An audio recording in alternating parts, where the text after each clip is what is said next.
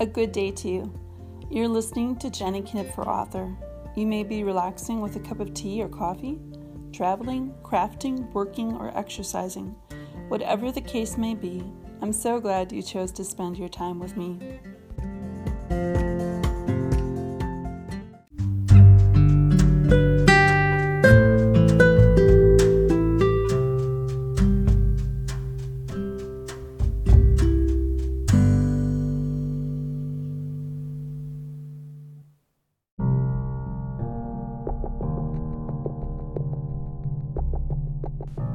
Hi, thanks so much for joining me today on Jenny Knipfer, author.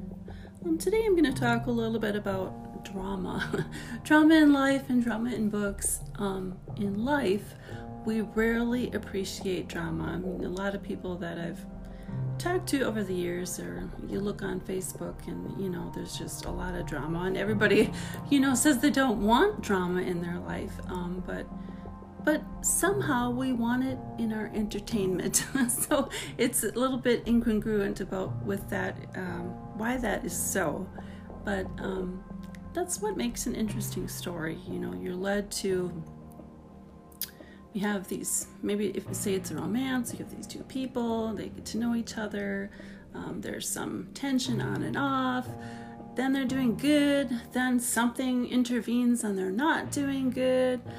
Then they come back, and then you're led to a precipice when all hope is lost, and then somehow, you're saved, they're saved, and they get together, and it's a happy ending.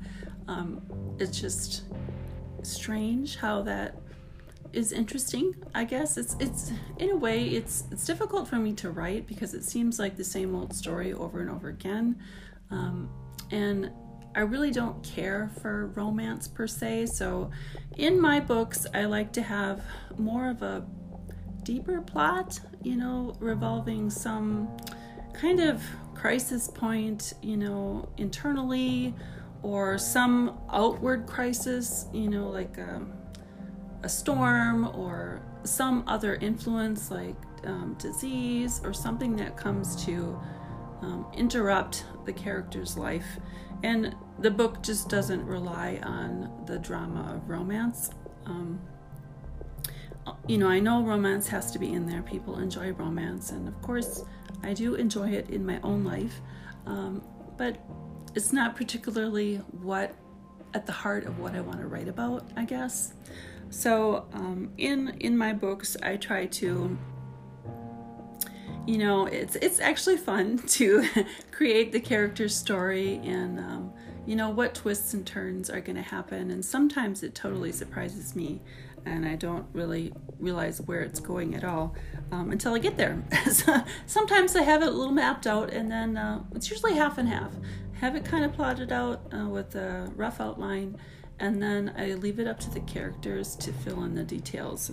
And sometimes the details change. Sometimes that point changes, and it's really hard to describe. I don't really know how it happens. It just, I'll be writing and then all of a sudden the story will take a totally different direction. I'm just going to take a quick drink here. And that's exactly how it happened with the book that I'll be publishing next, Harvest Moon.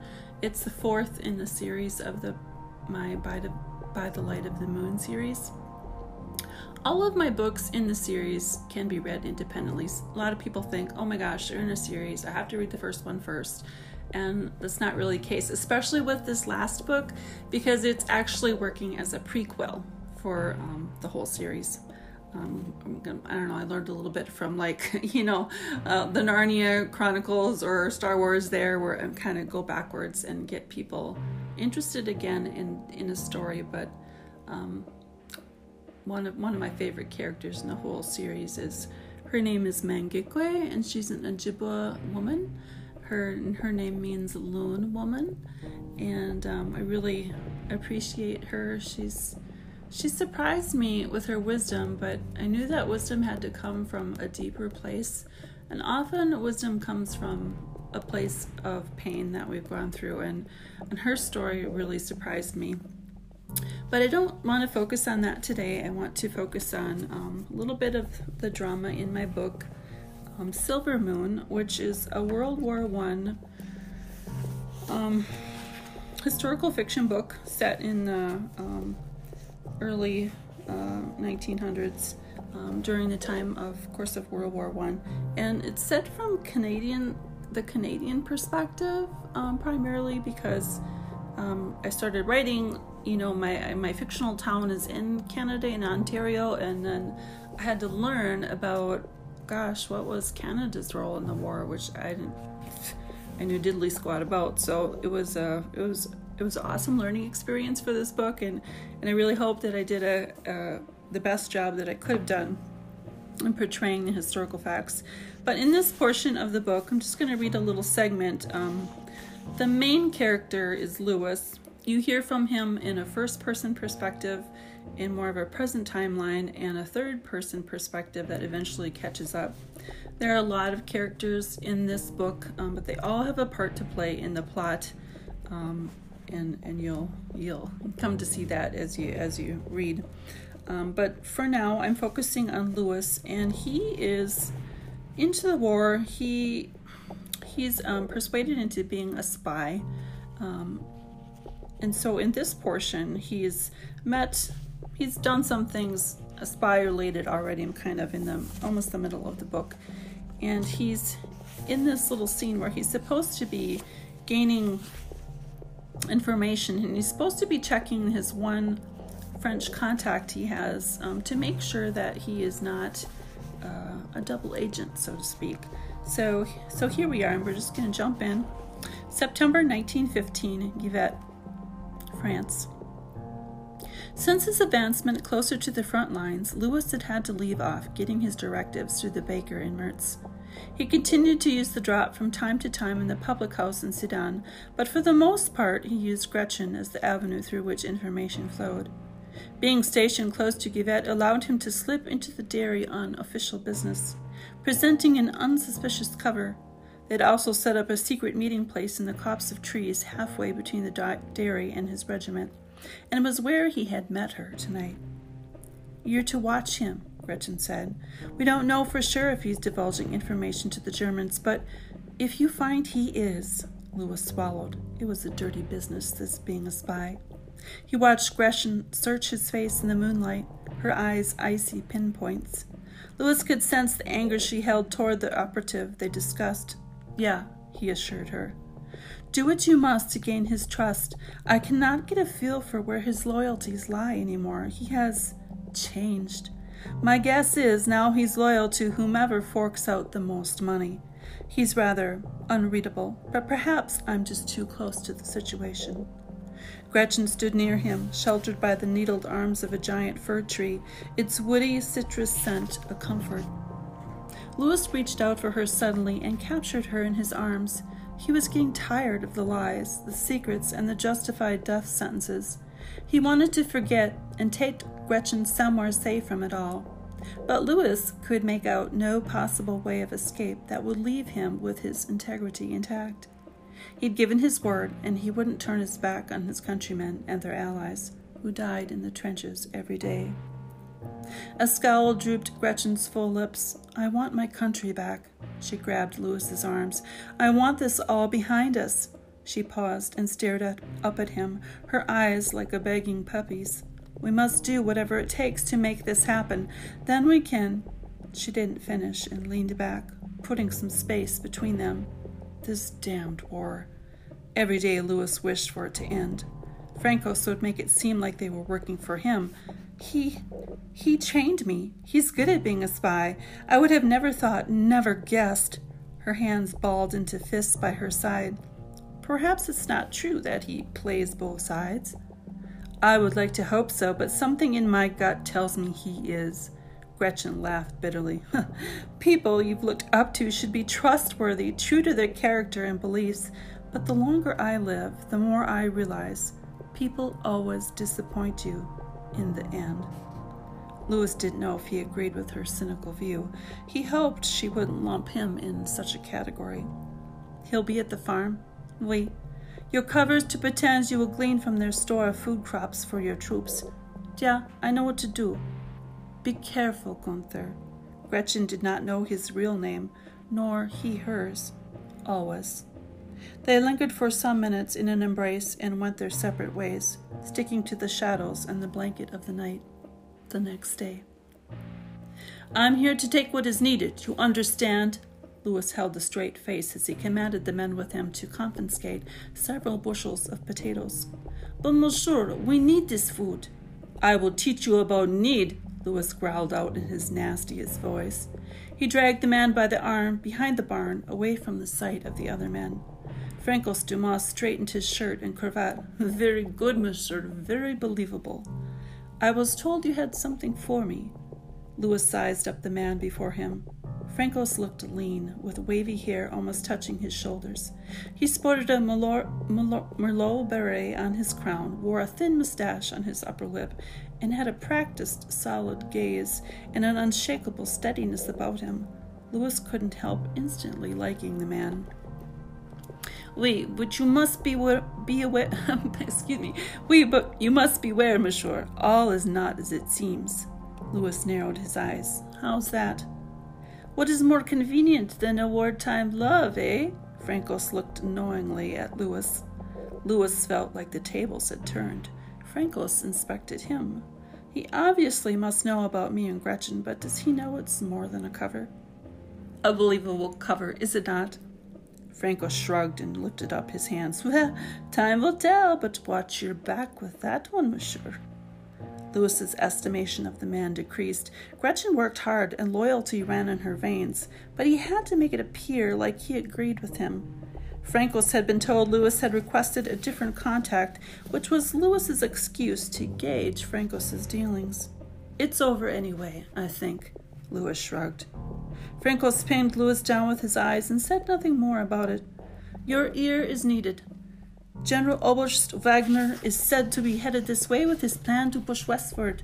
You need to find out the details. Do what you must to gain access to the information. Louis grimaced. It'll be tricky. I'm usually not privy to such meetings, and I highly doubt there will be files floating around. Find a way. Yeah. Louis had practiced doing the impossible. Now, you must make it seem like we've had a tussle. Francos turned his cheek toward Louis, the hard muscle in his jaw twitching under his skin. Louis hesitated but a moment before backhanding Francos with some force. An immediate red mark rose to the surface of Francos's cheek, accompanied by a light bleeding gash. Another. Francos closed his eyes and turned his head back toward Louis, who obliged him with one more crack. Now, a performance for our audience. Francos pointed back to the troop of Louis's men. Louis grabbed him by the scruff of the neck, verbally berating Francos as he neared the men. When they made it back around the barn, Louis thrust Francos ahead of him. Francos then scurried away, pretending submission. While Francos and Louis had been behind the barn, Louis's men had gathered the required quota of goods. Louis nodded to the men, turned on his heel, resumed his seat in the truck, and thought about how he'd access the secret plans of General Oberst Wagner while being chauffeured away. It would take some clever scheming. He had never thought he'd be using his creative abilities for spying, but then one could never truly know what depths one might be requested to dive into. Thanks so much for listening. That's one scene of his spy exploits, so to speak. I'm just going to take another sip. So the Gretchen in the story is also a spy. She's a French nationalist, and she's working with Louis to kind of filch out some information. And working together, they naturally develop a relationship, and much more drama is to come, and the tables get turned, and some things happen, and then something else develops. So I don't want to ruin the story for you, but that's just a little tidbit and a taste of a portion of the drama, not necessarily relying on romantic drama, but his life as a spy and what happens there. When I first started writing this and I turned him into a spy, I was very leery because I wasn't sure I could do it. I I've never read a lot of spy novels, but I ended up watching some things that helped me, a drama, and I really thought about it, and it just kind of came to me. So far, those that I've read it have really appreciated that portion of the story and his involvement in it, and thought it believable. So that's a good sign. So thank you for listening to me and discussing drama today, and I hope you like this portion of Silver Moon. Right now it's still only $2.99 on Amazon for Kindle and $12 something for the paperback. So we will talk again soon. Thanks for listening.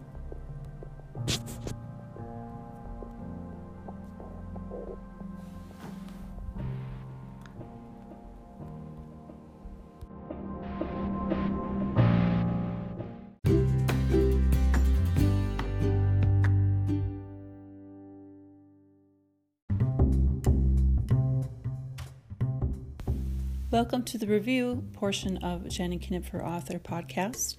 This is where I give reviews of books that I've read by independent authors or otherwise that I've loved or not loved. I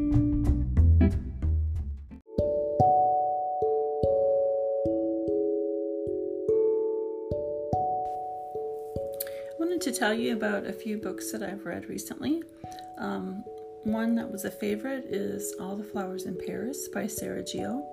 I really enjoyed that and ended up ordering a couple more books by her. Hadn't heard of her before as an author, and it was one that I saw somebody had posted about on Instagram. It's one reason I really enjoy Instagram, is because I'm able to connect with other people that like to read the same type of books that I do, which is primarily historical fiction. Once in a while I will vary from that genre, but for the most part, that's what I really enjoy reading, and of course writing. So, but All the Flowers in Paris follows in a split timeline two different women, one during World War II and one later on, and how their lives connect and what happens for for her to keep. Carolyn is the one in the current time period, and it's how she manages in the face of losing her memory from an accident, and how that all works out in the end. And in the other, the young woman is trying desperately to keep her father's business alive. They run a flower shop, and also to safeguard her daughter in the midst of the Nazis purging of Paris from those of Jewish descent. And so she's actually becomes a captive, so to speak, of a Nazi officer, and what results from that. It's a bit of a heartbreaking story, but poignant, but very meaningful. And if you enjoy wartime fiction, I would highly recommend that. So again, the book is All the Flowers in Paris by Sarah Gio. I don't know if I'm saying her last name right. I think it's Gio. But anyway, I recommend her as an author. The other two books I've read recently, both new authors to me, is Beatrice Williams. I read her 100 Summers. There was another book I read by her combined with two other authors, Karen White and Lauren Welig, that I really enjoyed, and you can find that review on my blog, jennyknipfer.com/blog. And so I didn't know what she wrote like as an individual, so I purchased this book and one other by her. It was a new release, I believe. This one, called 100 Summers, was very well written. It was really, very well written. The story was, very kept you interested, I should say. And it's about Lily is one of the main characters, and her family in Rhode Island where they live, and her relationship with a past friend. Her name is Budgie. I can't even remember her real name, but that's her nickname. And the kind of strange friendship, and almost ends up being a kind of a twisted friendship in the end, and what happens between them, and both of their love interests end up, twisting and turning and falling on their heads, and it's kind of a, cataclysmic romance, so to speak, and it coincides with, some devastating natural events that occur in the region, and it really was a good book, as far as the story. Something I didn't appreciate about it was there was a lot of sex and descriptive sex. I don't usually find that so much in historical fiction, and to me this book was more romance than historical fiction, so that was a little bit of a disappointment for me, even though it was set in the 1930s primarily. But and then also a lot of language, so I wouldn't say a lot, but I would say midpoint for language, and I tend not to appreciate that in my books, especially taking God's name in vain. I don't care for that at all. So I probably will not read another one by her, even though it was a very well written book. The next book that I read recently, totally unrelated, unknown author to me, is Tarache Nesbitt. This one is called Beheld, and it takes place during 10 years after the Mayflower Pilgrims have arrived on soil on the U.S., and it certainly presents a different tale of the Pilgrims than you would ever hear, probably kind of a darker perspective. And in a way, I appreciated that, because I think often, especially as children, we're taught, how the Pilgrims, came here for freedom, and how they survived, and how the Indians helped them. But there was really a lot of terrible things that happened, and especially in relationship to them and the Indian population. So that was good. One of the main things I did not care for about in this book was the editing style. There were absolutely no quotation marks throughout the whole book. So when someone spoke, it was in italics, but then you didn't know if that was actually someone's inner thoughts, or are they speaking out loud, or something happened in the past. So it was really confusing. I didn't care for it at all, and whoever chose to make that editing difference, I didn't appreciate, and I don't care to read another book that way. So I didn't like that at all. So it really turned me off on this book. The other thing I didn't quite care for is there's kind of some strange perspectives in the book. So there's written in several different perspectives, and once in a while she throws in this like random perspective, and I'm wondering, what does this have to do with the storyline, and who is this person anyway? So I don't know. I usually read at night before I go to bed, so I don't know if it was tired and like missed something, but that was a little odd. Her author voice I appreciated. It was original and maybe a little raw, which I kind of like. But again, the editing thing just ruined it for me. I just don't want to read another book without quotation marks. You wouldn't think that would make such a difference in your reading, but some of those, little editing choices really make a big difference. So, but for someone who that doesn't matter a whole lot to, you may enjoy this book. It's again, it's called Beheld, by Tarache Nesbitt. So, thank you so much for listening to my little review tidbit here. And on Wednesdays, I always post reviews on my blog of books I read. I try to kind of help independent authors as well. So once in a while, I'll post independent authors on there. Hopefully soon, I will be having a kind of a mainstream author as a guest on my blog.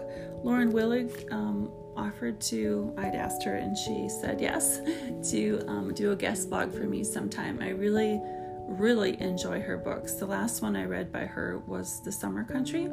It's set in Barbados, and you can read the review on my blog if you just scroll back a couple weeks. Also, something new I'm going to be doing for reviews is that I've joined a book club called the Coffee Pot Book Club, and you can find them online. I think it's just coffeepotbookclub.blogspot.com. I don't know. If you go to my website, jennyknipfer.com, on one of the sidebars, if you're on a traditional computer or if you're on an iPhone, you'll probably have to scroll down toward the bottom. But there'll be an icon that says Coffee Pot Blog or Coffee Pot Book Club host. So I'm going to be a host for several authors coming up, one in September and one in November, and I will post more about that on Instagram and Facebook and such. Just if you're not connected with me on social media, it's a great way to connect with me. I love to interact with readers that read my own books, or just readers in general, other authors. Please do so. If you visit my website, all the social icons are on my website, and you can easily click on them and be led to where you will find me on Instagram, Facebook, Twitter, and I'm also Goodreads and such is on there as well. So thank you so much for listening. Have a great day.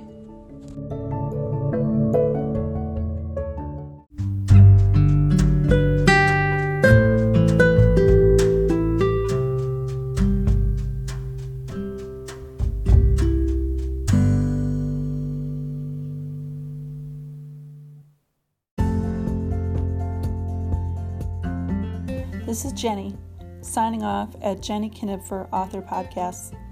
Thank you so much for listening. I hope something I've said has resonated with you and encouraged or blessed you on your particular path.